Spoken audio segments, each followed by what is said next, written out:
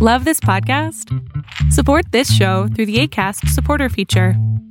It's up to you how much you give, and there's no regular commitment. Just click the link in the show description to support now. Hiring for your small business? If you're not looking for professionals on LinkedIn, you're looking in the wrong place. That's like looking for your car keys in a fish tank. LinkedIn helps you hire professionals you can't find anywhere else, even those who aren't actively searching for a new job but might be open to the perfect role. In a given month, over 70% of LinkedIn users don't even visit other leading job sites. So start looking in the right place. With LinkedIn, you can hire professionals like a professional. Post your free job on linkedin.com/achieve today.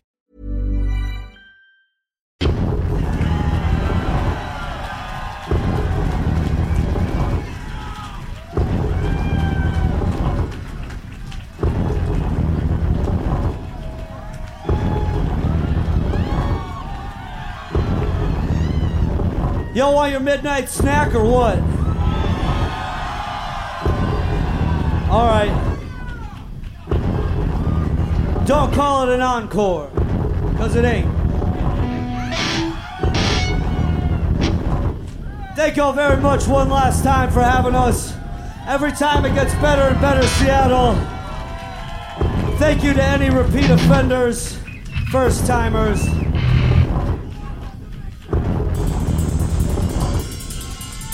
Sing along with this one. It's real easy. It's one word.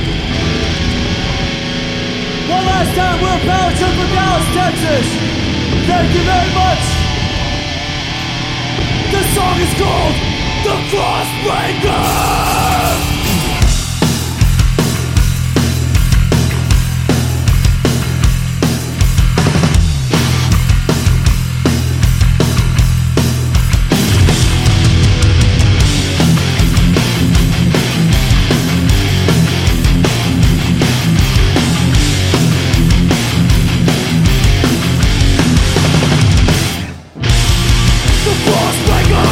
The pain reliever, I'll rip the nails from your back.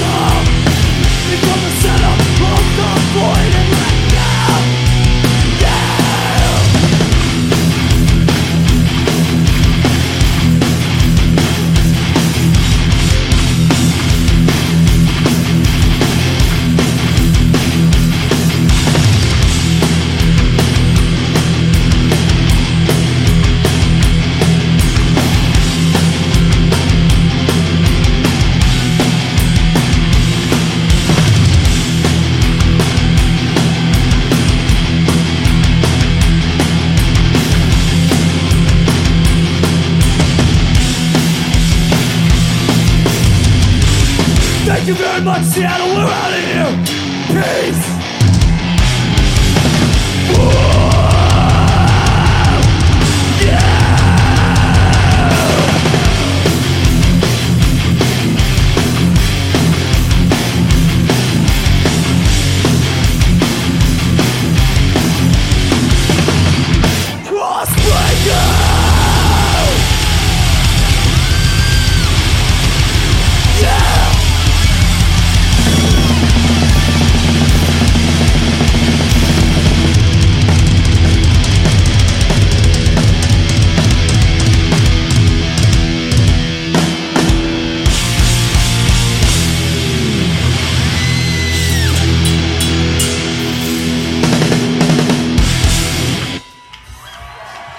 Fuck yeah, Seattle, thank you. We're Power Trip from Dallas, Texas. I hope we see you next time.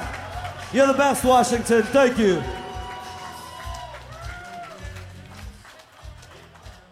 Hello, ladies and gentlemen. Welcome to episode 136 of Getting It Out podcast. That was Power Trip with Crossbreaker from their live record that came out this summer on Dark Operative. Unfortunately, you probably know the reason why I'm playing that song. If you don't, their singer Riley Gale, who was only 34 years old, unfortunately passed away this week. So rest in peace to Riley. If you go, if you've got your pulse on heavy music, even in the slightest, you've heard of Power Trip. They quickly went from a crossover band playing hardcore shows to one of the biggest metal bands on the planet, and deservedly so. A couple of incredible records, I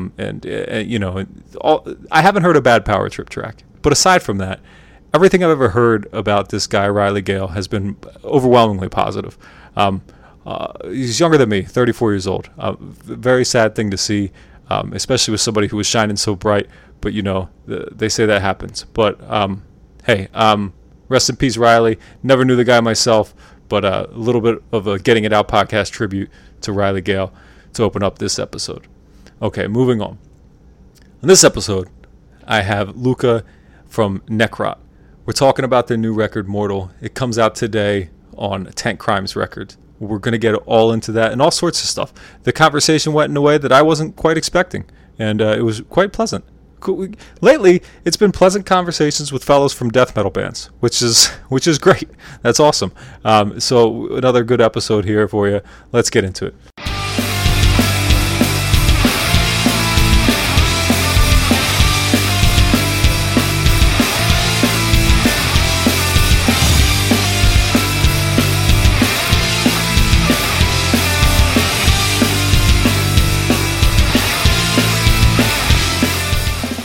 Okay, so here we are back again, another episode of the podcast. Can you believe it? The 136th episode in a row. He made it back again. He's still broadcasting. Well, he's back to broadcasting. He is me, by the way. He's back to broadcasting from his basement, where he has for the last year or so, except for the last 3 months, because he's finally wrapping up his home renovation that they just decided to extend. That's none of your business, though, even though I share it with you every week. I don't know. Is that like a form of bragging? I guess it kind of is. I keep not posting anything about it on social media because I feel like that's the way people brag about home renovations, or things are going well for them. So they show you all this progress they did. I don't know if that's true or not. It's just something I feel. So I'm trying not to do it. So I guess I just come on here once a week and be like, listen to all this progress we've made. By we, I mean our contractor. But yeah, I barely do anything. I paint a piece of trim here and there. My wife does more work than I do. Everybody does more work than I do. The kids endure it better than I do. At least we get a box spring to sleep on. They sleep straight on the ground, the dirt actually, on top of rocks. That's what we've done to them, in a bed of snakes. And they're okay with it. They do better than I do. I need plush pillows. I need beanbag chairs everywhere. It's just the way I live. I don't know. I feel like I'm talking. All right, it sounds like I live in a hookah lounge. That's not quite it. All right. In fact, there's no smoke here. Smoking, how about that? Smoking's still a thing, and if you still smoke cigarettes, that's okay. You can do that. It just stinks a little bit, and I don't blame you for doing it. Go ahead. I did it for many years, like 16 years. So I understand. I just noticed lately, now that I'm about 2 years into quitting, people who smoke cigarettes tend to have a smell. And that's okay. You know, everybody's got a smell. I'm sure I got a smell now. I'm sure people think, you know, even if I don't have a smell, that I'm full of shit, because mostly I am. But that's okay. Anyway, I don't know what I'm talking about here so far in this episode, and that's all right, because you know, I'm as unprofessional as it gets. 136 episodes without figuring it out or getting it out. That's how you summarize what I'm doing here. And that's okay. I keep saying that's okay. Maybe I'm just trying to reassure myself. You know, the other morning, we woke up to our 2 idiot cats killing a little tiny mouse. And, well, we thought they were killing it. Instead, they kept it alive for several hours and just pummeled it repeatedly. And it just kept squeaking and squeaking. And me, full disclosure, terrified of everything. So eventually, I put it in a dustpan and got it out of the house. But first, I just tried to avoid it. That's not totally true, but you know, it was in like a corner, and I had to move a box, and you know, who wants to move a box, right? So I had to wait until it was near the bed, and then we don't want those diseases. Cats can have them, we can't have them, but now the cats probably have worms, and now we probably have worms because I pet those cats, because suddenly I'm friends with these cats, right? It took a little over a year, but now me and these cats are friends, cat and human friends. And every now and then, I'll pick up this one cat, and I'll sit it on my lap, and it digs its claws into me, and I push it away. There's some head scratching in between there, but eventually the nails go into my leg, and I say sayonara, except I say it in English. I say goodbye, and then the cat goes away. And later it comes back and it meows at me, and I pick it up, but it makes this noise like it doesn't want to be picked up, but then I put it on my lap and it purrs immediately. What's with this, huh? Cats are confusing. And you know what else is confusing? Cops shooting black people still. What the fuck is up with that? I realize it's not a new problem, but it's a pretty persistent problem, and it's getting, frankly, quite disgusting. I don't know if something's ever going to be done about it. I don't know what to say about it anymore. I don't know if I have the place. I don't know. The whole thing confuses me. I don't know. I don't know what to say. But I'm glad. I don't know. I don't know what I'm glad for. I'm glad that there are leagues, sports leagues that have a high visibility, like the NBA, trying to do the right thing. At least the players, the athletes, the one who have power and have eyes on them and are idolized by young people, are at least making some kind of effort. I don't think you see that in other sports. I think obviously you saw that with Kaepernick in the NFL and all the guys who kneeled for years. So I'm wrong there. But other sports like I don't know, baseball, hockey. Whatever, and sports aren't everything. I don't know where this rant's supposed to go, because I don't know how to say the correct things. And I could edit this out and just not sound like an idiot on the podcast when I try to speak about this stuff. But I think a lot of you can relate. I don't know what to say. I don't know what to do. And yeah, I don't know. I'm totally confused by the whole thing. Not confused. I don't know. You get what I mean. And that's the problem, right? That's one of the big problems, is that we don't know what to do, even though it seems like there's a really simple solution, and it's just impossible. Like, it's the most impossible simple solution, and I don't know. But hopefully that can start to change in November, right? Wink, wink. We can do something there. Anyway. Did I mention the Philadelphia 76ers suck dick? Okay, so let's move on. Let's get to this interview with Luka. First, I want to play you a song from their record Mortals. The song is the lead-off track, and it's called Your Hell. And you're going to like it, okay? And then you're going to listen to our conversation, and you're going to like that too. And then at the end of that, I'm going to play a song called Stench of Decay, which is also off his record, and you're going to love that. And then at the end, I'm going to say some more things, and you're going to tolerate that. And at the end, there's going to be another song who I haven't determined yet, and you might like that one too. This is a lot to like, love, and be indifferent about, coming up on Getting It Out Podcast.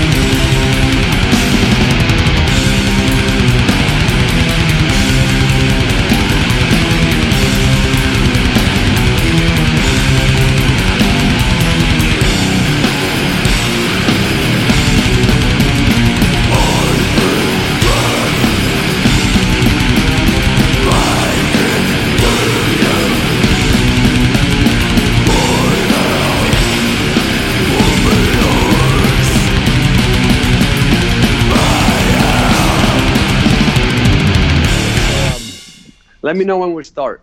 Oh, well, let's start right now. Let's just do it. So, well, I guess you don't really need to introduce yourself because I'm going to do that for you. But you're Luca and you play in Necrot. Or I feel like I say that weird. Necrot.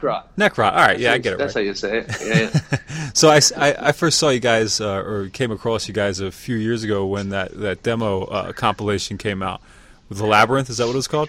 Yes. Yeah, and that was like, because I like seeing, I keep my eye on Tank Crimes because they, typically have a pretty cool roster, and you guys really impressed from the beginning. But then when Blood Offerings came out, it seemed like, oh shit, this is gonna be a big new band. And now that I'm here, Immortal, you totally lived up to it. Thank you. Awesome. Yeah, that was the plan. Well, I was gonna say, it seems like that was the plan, and it seems like it's happening quickly. But now that relatively, yeah. Now we got this coronavirus shit. Is this messing you up at all? Yeah, definitely. Yeah. We already got between May and September. We were supposed to play over 90 shows, and they all got canceled. So yeah, it is affecting us, of course. Like, it's affecting everybody, and especially artists, though. Like, especially people that like us, that we live off of congregating a certain amount of people in the same room. That's going to be a little complicated for a while. Yeah, and who knows? No, there's no end in sight, of course. There is no end in sight. Yeah, that's why it's important not to lose your mind. You know what I mean? And also, it's important not just to sit around waiting for things to go back to normal. Luckily, we're very adaptable people, and we're just doing what's best right now, just to keep our mental sanity and our economical situation squared, or we're just trying to save, not spend money, and not lose our mind. Pretty much that's what we're doing. But we're very happy that this coronavirus happened in a shitty moment, but it could have been shittier, because it could have happened halfway through recording, or it could have happened while we were already on the road with a bunch of merch, already printed for that tour with the tour dates. It could have happened in a worst moment. Luckily, it happened like a month after we finished recording the album. Yeah, so we were able to finish the album. You know what I mean? At least we have something right now that we can use to stay relevant, because at least we can talk about the album. That's while we wait. That's very true. And I do this. I do several of these a week, kind of, and the amount of people that did get tours derailed mid tour, and that did lose their ass is pretty amazing. A band like us, for example, is makes a living out of touring, but it's if a tour gets there is an investment that always goes into tour. The day that we leave for tour, we are down $20,000, immediately, just from making merch, just from renting the van, just from, having to pay our sound engineer what we promised because he gave up other work, or, you start with you're in a big hole every time you start a tour. That's why we always do very long tours, because it's you spend half of the tour or more just recovering your expenses, and then after the day 20 or something, then you start making money. That's why then you're okay, let's get to day 50, instead of you have to. Otherwise, it's impossible these days for a band to live off its music. Nobody really sells that many records anymore, because everybody's already paying a $10 subscription to Spotify to listen to everything they want for free. Yeah. There is not a real need of supporting the band directly unless you want to own a physical copy, unless you want to support the scene actively instead of giving it for granted. You know what I mean? Because it's true, it's when you take away the support to medium and small bands are going to disappear. And not only that, it's new bands are most likely not even going to start. Or, it's we all lose. We all lose at the end of this. And it's good for people right now to have a little bit more consciousness of where they spend that little money they got left. And not give it to corporations, but give it to support your local businesses. the local musicians or artists or any small business of people like, that put like 10, 15, 20 years of their life starting or running their little shop, and now they're losing everything. And you're going to Walmart, and that's wrong. Yeah, that's true. And I've found myself even on a much smaller scale just realizing that I can do little things differently. I put out an episode today with this band Spirit World out of Las Vegas, this death metal hardcore band. And they're friends of mine, and I listen to them a lot, and I realize that only just because their shit's they don't have any physical releases, right? So it's just streaming. So I've just been listening to them on Spotify. Like, dumbass, you could just go. I was like, hey, stupid, go to Bandcamp and buy the fucking songs. So like, if you can, what I mean. Sure, if you're broke and you have to take care of your kids or other stuff, and just go download it illegally from the internet. I don't give a shit. You know what I mean? I think music should be accessible to anybody, even if you're broke. But like, if you're spending $10, $20 a day just eating burritos outside, it's like one day you can make some food at home and support a band. Sure. That's absolutely right. But it depends how much you like burritos, I guess. I guess if you can take a break for a day without consequences. That's funny. So all right, so this record, it comes out in like a month, right? The end of August. Yeah. So but I've been listening to it for a little while now, and early reviews are out there, and everything's good, and I think it's awesome, and you're getting great press. Was there a pressure to create such a good record after how you did on Blood Offerings, or was this? Well, it was like I said this in other interviews. It was the perfect amount of pressure mixed together with the perfect amount of confidence, because it's like when Blood Offerings came out in 2017, between then and going into the studio to record Mortal, we have played, I don't know exactly, but something between 300 and 400 shows. And we have played like with underground bands, but we have also played with like big bands like Cannibal Corpse, Morbid Angel, Immolation, or Exhumed, and many Suffocation, Black Dahlia Murder. I can't tell you many, but like we were playing like big shows. Yeah. And like, so it's like we got more every night, and we got way more confident as far as like, our shit is good. We know what we're doing. And then we got way tighter by playing together every night for so long. And also it's like we got to watch, we got to see where the bar is at exactly.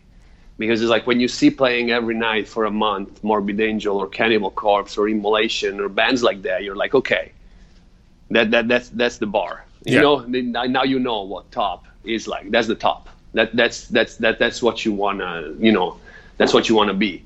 That's how you want to play, because it's easy to go play local shows, or it's easy to go playing shows with bands that they're like less heavy than you. So every night you're like easily the heaviest band of the night, and you're having a great time. You know what I mean? It's more challenging where like, right after you is Morbid Angel taking the stage.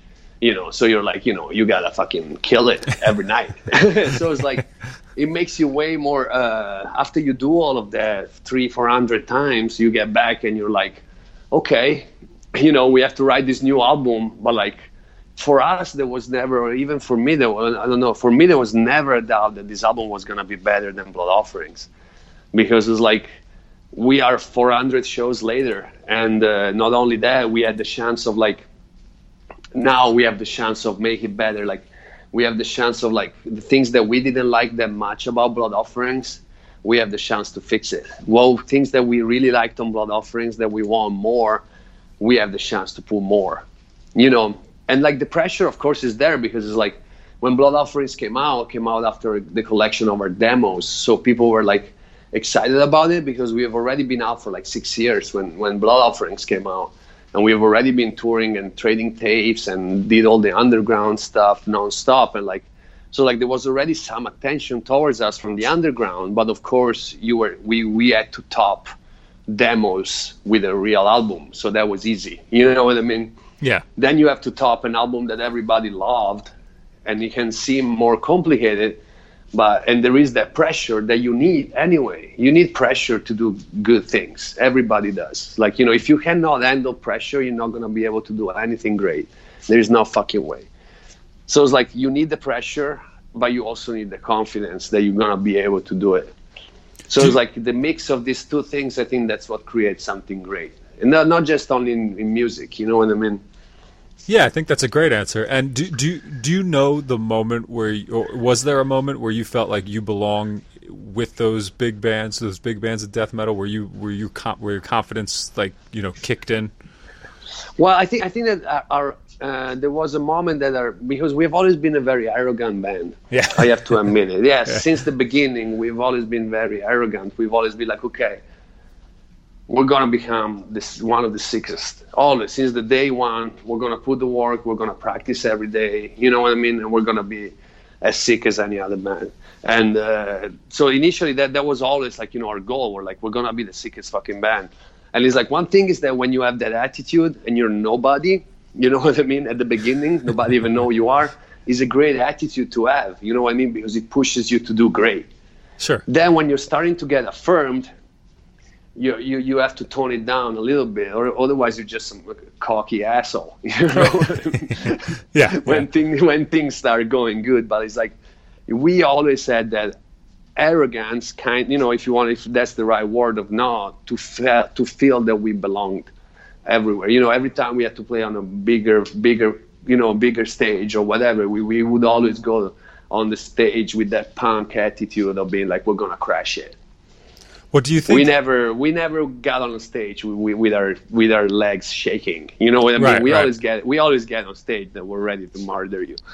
What do you think that like, you know, these punk rock roots, or whatever that ethos maybe just of punk in general is kind of what helped set you guys apart? Maybe not a sound, but more of a attitude.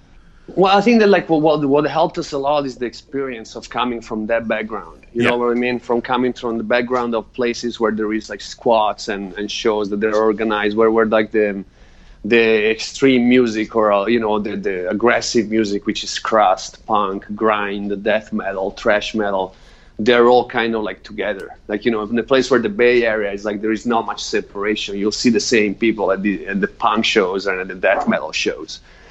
So it's like, you know, we come from a background of a place that is very welcoming to all kinds of music, but it's like, it follows a lot like the punk addicts at shows. You know what I mean? There is like respect.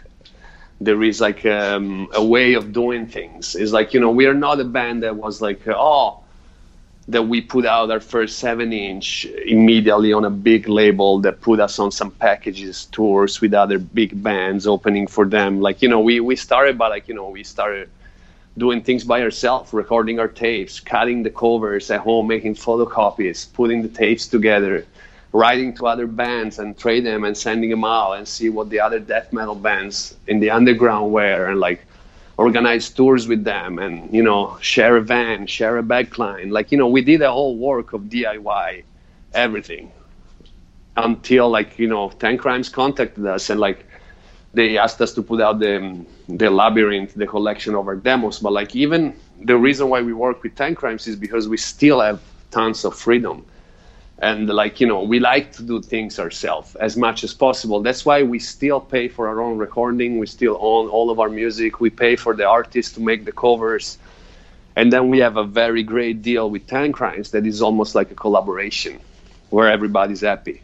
So it's like, for us, coming from this background is like, you know, it saved us a lot from the fake dreams of becoming a big band out of nowhere, because this big label picks you up and makes you a big band. You know what I mean? This is a terrible misconception that lots of bands have, that they think like that they don't need to put in the work. You know what I mean? You have to put the work that is not just writing songs and record them. You have to put the work of running your band, of contacting the other bands, of organizing your tours and getting shows and produce your own music in formats that they're like, you know, that you can afford, because making tapes is not that expensive.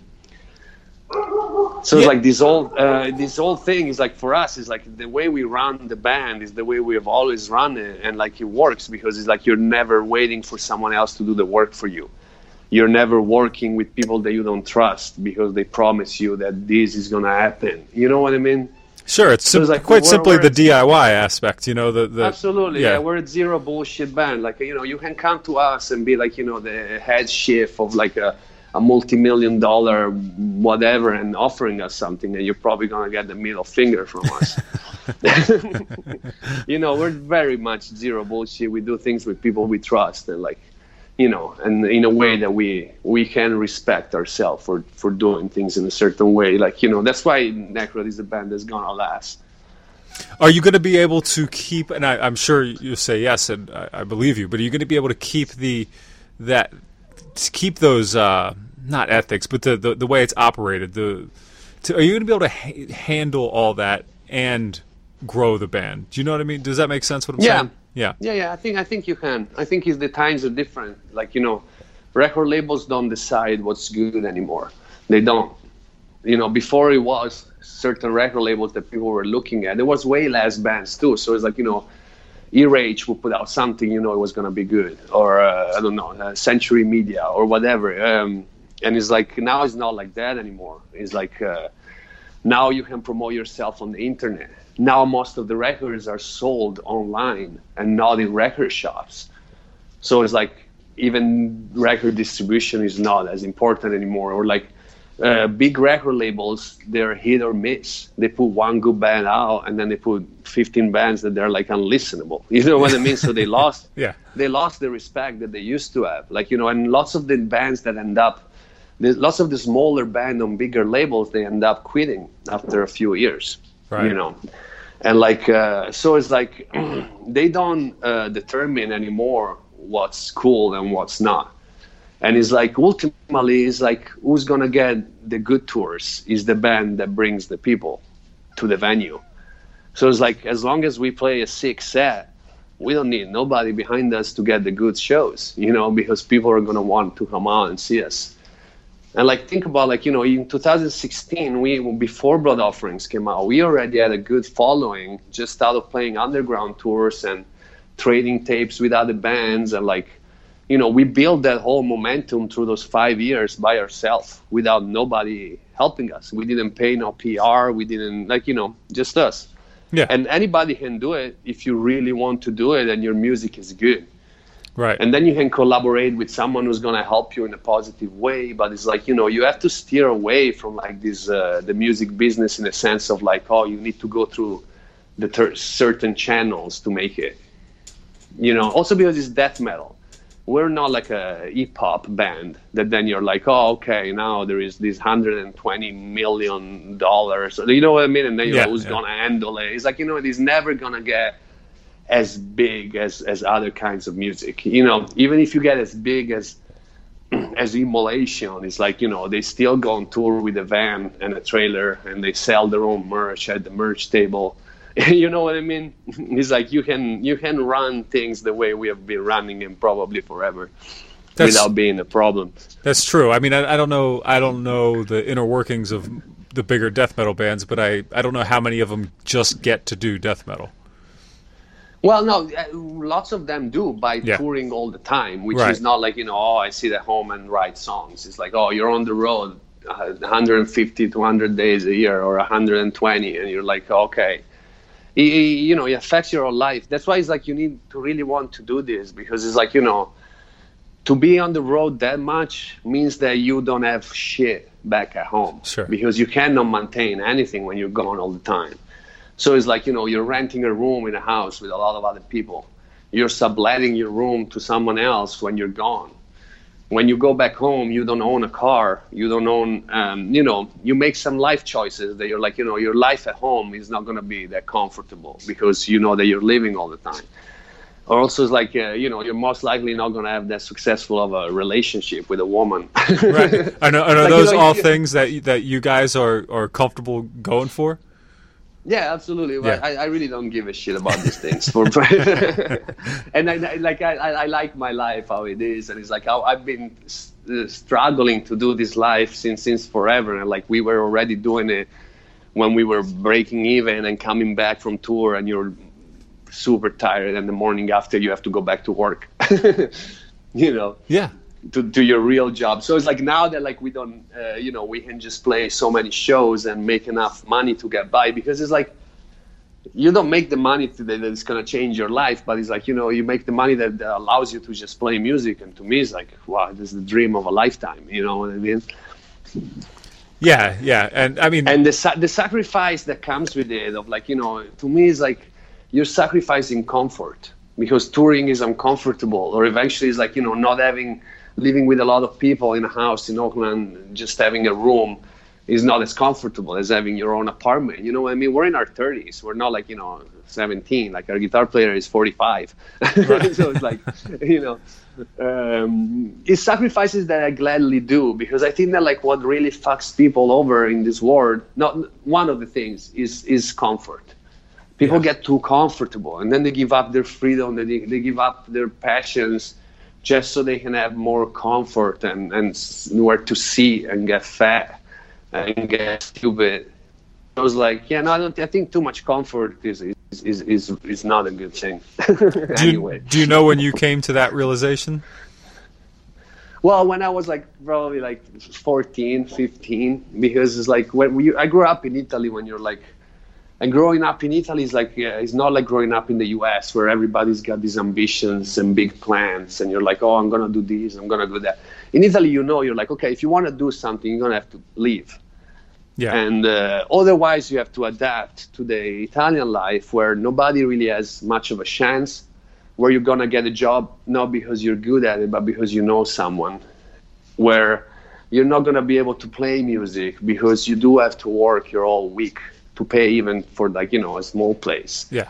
And not only there's not as much job opportunities. So if you have a band and you're like, oh, we want to go play a show, we're going to leave for 4 days, like, not a month, 4 days. Eventually the person you work for is like, no, you're not going anywhere. And you know that you would have a really hard time finding another job. So you can't just like quit and be like, oh, I'll find another job when I get back. That's something that you can do in the US. I've lost jobs for going on tour and then get back and find another one. You can do it in the US, you can't do it in Italy.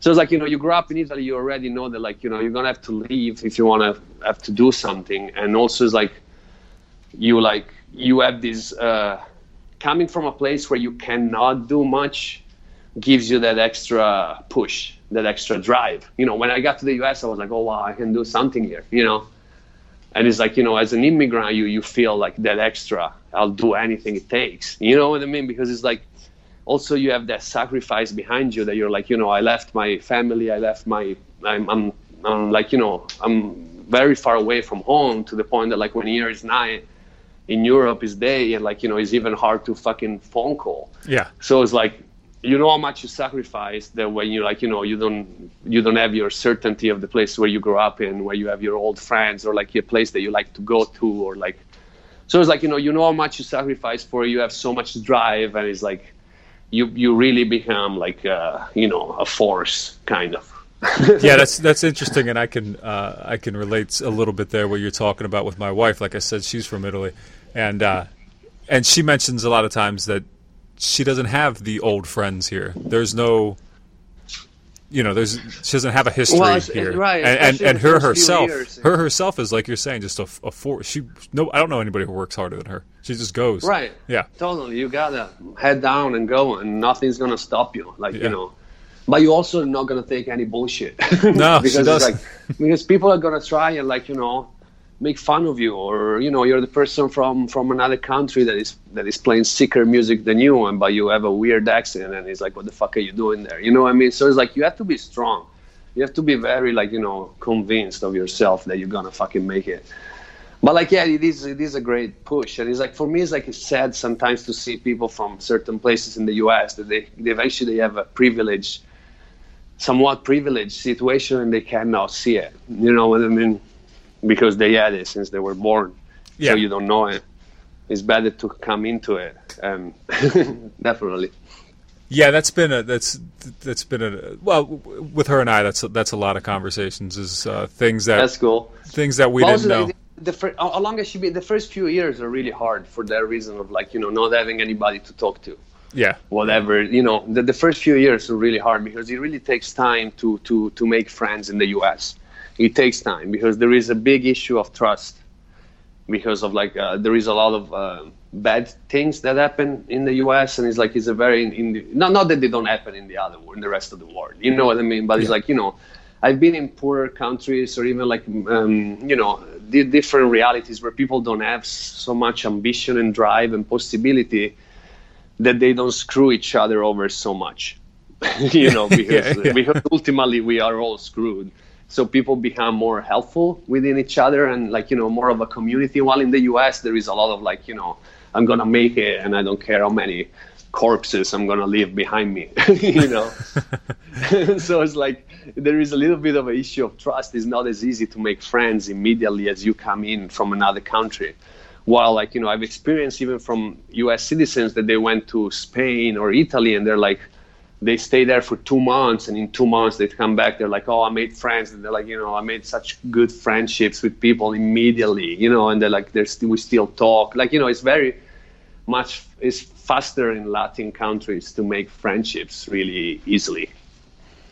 Is that because are we just assholes over here? That's what I feel like. No. It's not an asshole thing at all. It's like, and the US is beautiful for like, you know, people who have very passionate and very skilled at what they do. Like, I feel that just like, you know, it's a place where you have way more possibility, makes it so that people are more concentrated on their own career over other things. Mm-hmm. While in countries where there is less possibilities, where people are more used to live in smaller places altogether, you're used to help each other with the family because, you know, there is not really, in certain countries, there is not a chance for you to make it fully independently. You're going to always have to need some help from your family or from a friend, or you're always going to be called to help them too at one point. So our lives are more all connected and we all kind of depend on each other. In the US, nobody depends on nobody because everybody can go make money, get their own place, do whatever the fuck they want. You know what I mean? So people are more concentrated on making it on their personal life because they actually can. While in Italy or other countries, it's like, you know that you're not going to make it. So it's like, what do you start concentrating on? You start concentrating on your friendships. You start concentrating on your relationship with your partner. You start concentrating on like eventually what you eat, the food. Like, you know, you start concentrating on things that are simpler, more essential, more basics. So then it's like, it creates a society that is a little less rough, you know, a little less cutthroat. Yeah, I never would have thought about that, and that's really I love that though. It makes perfect sense. You know, I totally understand. Thank you for explaining that to me. You're welcome. Well, we got really off topic, but I want to talk to you a little bit about your record. Yeah, because what record? Yeah. Well, this one it comes out like we said August 28th. It's called Mortal. It's on Tankcrimes. You obviously you don't get to tour on this. Was there a delay? Did you push back the release? Yeah, we did because it was supposed to come out at the beginning of June, and then we were like, oh fuck, we're not gonna be able to tour with it. So we were like, let's postpone it by a couple of months. Because initially we didn't know how much along this pandemic would last. Yeah. Eventually it was going to be just a month. We get back to our business. And like, you know, August, we put out the album in August and we go on tour with it. Then when we realized that, you know, things were not going to go back to normal anytime soon or ever. So we were like, okay, August it is. We're not going to push it back anymore. Yeah. Because there is no point. Well, we're going to push it back another year. It's like, that doesn't make sense. So then we decided to release it at the end of August, and I think it's the right decision. It's like, you know, we're excited about the album. We want people to listen to it. Yeah, and you know, it looks like you might hit the next stimulus check right on time too. And people is that happening? Yeah. I don't know when, but yeah, apparently there's another round of checks coming at the end of August, so you might get it perfectly. For real? Yeah, they figure it out. Well, I think so. How much are they sending us? I think it's another $1,200 a person. Another $1,200. All right, yeah. Keep them coming. Yeah, it's not a bad deal, huh? No, for sure. Free money is always a good deal.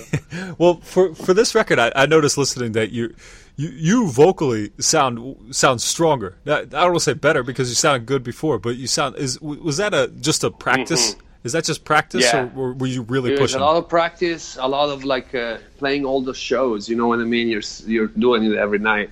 Also, it's like you get used to do it for extensive amount of times. Like you go on tour for 45 days. You're doing it every night, and you just become more confident. Also, it's like I used to smoke. Yeah, so did I. It sucked. I used to smoke, and I took almost a year break from smoking anything. I wasn't even Yeah. smoking weed. Yeah. And that then, helped? like, my vocals improved a lot. I think it was a mix of quitting smoking for the record and a mix of like just playing so many shows that you become so good at it just from doing it. Yeah, I did vocals in a band for about a year, and I never got good at it. It was awful. And It takes way longer than that. I started singing in 2011, yeah, and it sucked. Like when you start, you have no idea Oh, what yeah, you're doing, yeah. and you go home with a sore throat every day. yeah. Every time you go home, like you're with sore throat, you're drinking tea and shit, and you're like, what the fuck? And then you keep doing it, keep doing it, and then eventually you start figuring it out, and it's just practice, it's just muscle memory. It's like, I read an interesting article about this, that it says that infants, little kids, they scream, Yeah, like yeah. they sound like demons. Yeah. Sometimes you hear a kid screaming, you're like, oh shit, the gates of hell have opened. Right. And it's like, because the possibility of your vocal cords, of the sounds that you can make are immense. There's so much, and it takes training. And it's like kids, they actually know how to use their vocal cords better than adults, and then we forget it kind of. So it's like, it is training. You can train your vocals to sound insane. Yeah, and some people have done a great job of that, and you're all well on track. When this comes out, being that, like I said, you can't tour. What are you looking forward to here with the release of this? Is it just people finally hearing it? Yeah, I want people to hear it and be able to listen to it on their earphones or at home, whatever, in their car. It's exciting. It's like, when I like a band, and I like a lot of bands, when they put out a new album, and so I'm happy, you know what I mean? I'm stoked. I want to have it. I want to hold it in my hands and listen to it and look at the lyrics and look at the chord. Like, I think it's a good thing. Like, we need to give people this album right now because they really need it. Like, it's a good feeling to get an album of a band that you love. It's like, at least it makes one day of your life exciting among all this craziness, And it's like, we have this cool album that is super sick, and like, I want people to hear it, not just for personal satisfaction, just because like, I know people will enjoy it, and like, eventually it'll help someone out. I mean, music has saved me so many times. It's like, when I was a teenager, I don't think if I would still be alive if it wasn't for Motorhead. Yeah. Yeah, you listen to like the songs or these albums that make you like, they help you. They help you go through with whatever you're going through with your life, because it's like, it's not just music. It's like, it's comfort. It's comfort, to listen to a band that you love. It gives you that kind of comfort of like, Yeah. Things are gonna be somewhat okay, or if everything goes to shit, you can always get high and listen to a record that you like. That's and it's true. like, to me, it's like one of the concepts of mortal is also this of mortality, of like not getting so caught up with this life and the things that happens with you. You know what I mean? Acknowledge that you're gonna die. Acknowledge that you're gonna die even before you actually die. Because it's like, we all lose things through our life, and we all change, and we all sometimes have the illusion that certain people are going to stick with us forever, or certain things are always going to work out. And like, it's important to acknowledge your mortality and always be ready to lose everything. And don't get so attached to what you got. And it's like, this coronavirus has put a lot of people in front of that, because a lot of us were losing what our certainties of our lives were. And it's like, it's really showing who is ready to die and who is not. Because it's like, if you're ready to die, you are not concentrating on the things that you lost. You let go of the things that you lost, and you move on to whatever you can do now. And it's important to that, because it's like, we give for granted everything, but it's like, I am walking now, but I don't know if I'm going to be able to walk all my life. And if one day I'm going to lose the capacity of walking and I'm going to end up on a wheelchair, I can't spend my life thinking about when I used to have legs. You know, you need to learn to live your life without legs and enjoy the things that you can still do. So it's like, this is essential for being alive on this world, because it's a world that is is based on injustice and is ready to take everything away from you at any moment. So it's like mortality is important to acknowledge it. It's important to embrace it. It's important to embrace it as something positive instead of something negative. That's why a lot of people find comfort in heavy, fucked up, obscure music, is because they do find comfort in knowing that there is a final justice that comes down to everybody. That no matter what happens, how horrible it is or how horrible someone has been to you, you know, we're all going towards the same fate. And it's like, I think that you can see this with fear, or you can see this as something good and comfortable. And I think that the people that feels the comfort in this obscurity are a lot of our fans are like that. Well, that's awesome, and that's very well put. And you know, I can relate to something recently where I almost died choking on a piece of chicken in West Virginia, and it was bad. It was bad. I had to go. I had to go to the hospital, and was it bone? No, it was just chicken. It was just a piece of chicken. Yeah. But I was in the middle of nowhere in West Virginia, and we had to drive for an hour to find an emergency room, and I was choking the whole time. Why you were choking for an hour? Yeah, it was like 4 hours. Yeah. Fucking hell. Where was it stuck? It was just. Find it? I don't know. I don't know. I eventually was able to vomit it all up. Shit. But I was pretty convinced as my wife was driving me to the ER that I was gonna die, and I was so annoyed that the way I was going to die, choking on a chicken in the woods in West Virginia. But then, you know, like, you kind of accepted at one point. Yeah, but then it's just such a fucking bummer. Yeah, I don't know. It was just such a like. I don't know. I had a close to death experience too when I was 16. I took way too many drugs for 3 days in a row, and they were all different. So it was like, I had this crazy down where like I pretty much fell on the ground and I couldn't move anything. Any muscle of my body wouldn't respond to anything my brain wanted to tell, and I couldn't talk. I was sweating super cold and freezing, and then sweating super hot and cold, and couldn't say a single word. And like, I was 100% sure I was gonna die. Yeah. And in that moment, you're like, you know, you have this panic, this insane panic. And then I remember thinking about like, you know, my sister, like, you know, crazy shit. I'm like, I'm not gonna be able to say bye to my sister, or like, you know, you go through this old paranoia, and then you get to a point that you're like, well, fuck it, kind of, you know, you kind of get to a point that you kind of accept it. Then I didn't die, thank God, or whatever, you know, I didn't fucking die that day. I would have been like, you know, a long time ago. It would have sucked.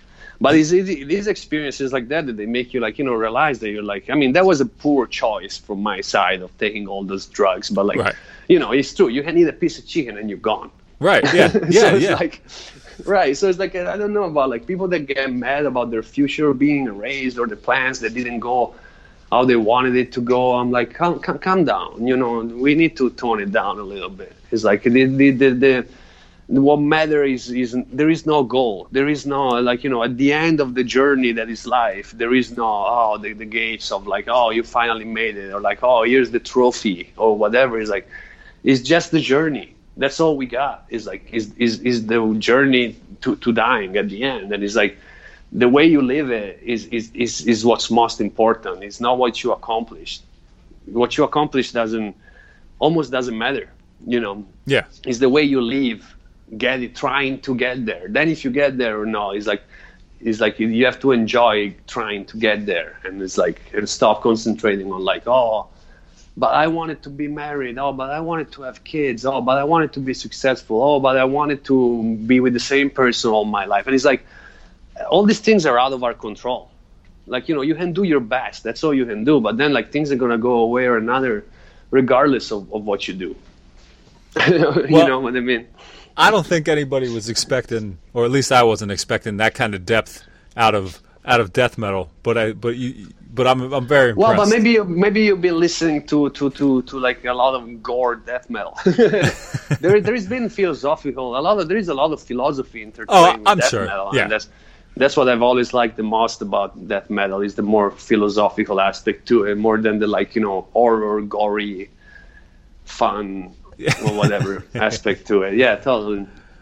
Well, dude, I think you've been a great conversation, and this record, I want to really sincerely compliment on you. I know everybody out there is saying great things, but it's well deserved, and I think rightfully so. You should be excited for people to hear it, and it's going to go over great, as it already has with many people. I see on the cover of magazines. I assume when the time comes, there'll be awesome tours. I hope you guys get to do that relatively soon, sooner rather than later, at least. Thank you. But Luca, thank you so much for having this conversation. I really appreciate it, and I genuinely enjoyed it. Absolutely. Oh, if I can say one last thing, absolutely. I feel like I have to, because it's kind of a rough times for us as a band. Yeah. We do have a website which is necro.bandcamp.com where you can pre-order a record. We have tapes, LPs, CDs, and we also have T-shirts and stuff. And whoever can afford to support the band directly, it's a great time to do it, and we appreciate it. And regardless of that, I hope everybody takes care of themselves and try not to go mental during these times. That it's really easy to do. So that's all. Awesome, man. Yeah, I'll be sure. I'll head there myself right now. But killer. All right, thanks, Luca. Take care. Take care, brother. All right, bye.